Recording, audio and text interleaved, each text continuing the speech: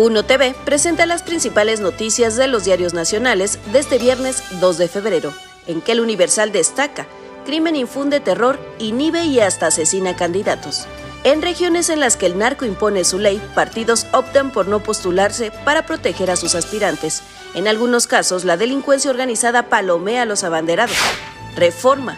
Dan línea pro Claudia sindicato de Pemex. Convoca a Aldana a apoyar a Sheinbaum. Calculan dar 500,000 de votos que por décadas fueron para el PRI. Milenio Diario. Xochitl ficha a Beltrones, Maloba y Aureoles para movilizar el voto. Pacta también con los exgobernadores Joaquín Cotwell, Ramírez Acuña y Miguel Márquez con el argumento de que han ganado elecciones. Revela equipo de la candidata que ayer estuvo en Nueva York. Excelsior. Armas traficadas de Estados Unidos llegan a Chiapas. La Secretaría de Seguridad dice que antes recorren 15 estados en México. Un informe de la dependencia que encabeza Rosicela Rodríguez, presentado al Senado, detalla las 3 grandes rutas que surten al mercado ilícito de armamento. La Jornada. López Obrador exige a Estados Unidos disculpa por calumniarlo. El daño de la filtración no es a mí, sino a lo que represento. Vuelve a criticar que lo vinculen con el narco sin prueba alguna.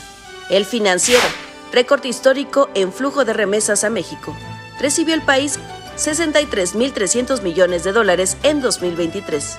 Ligan 10 años de alzas consecutivas. Finalmente, El Economista. Morena pide juicio político a ministro por invalidar la reforma eléctrica. El presidente presentará otra iniciativa de modificación constitucional. Mi nombre es Diana Ramos y los espero el lunes con más información en Las de Hoy.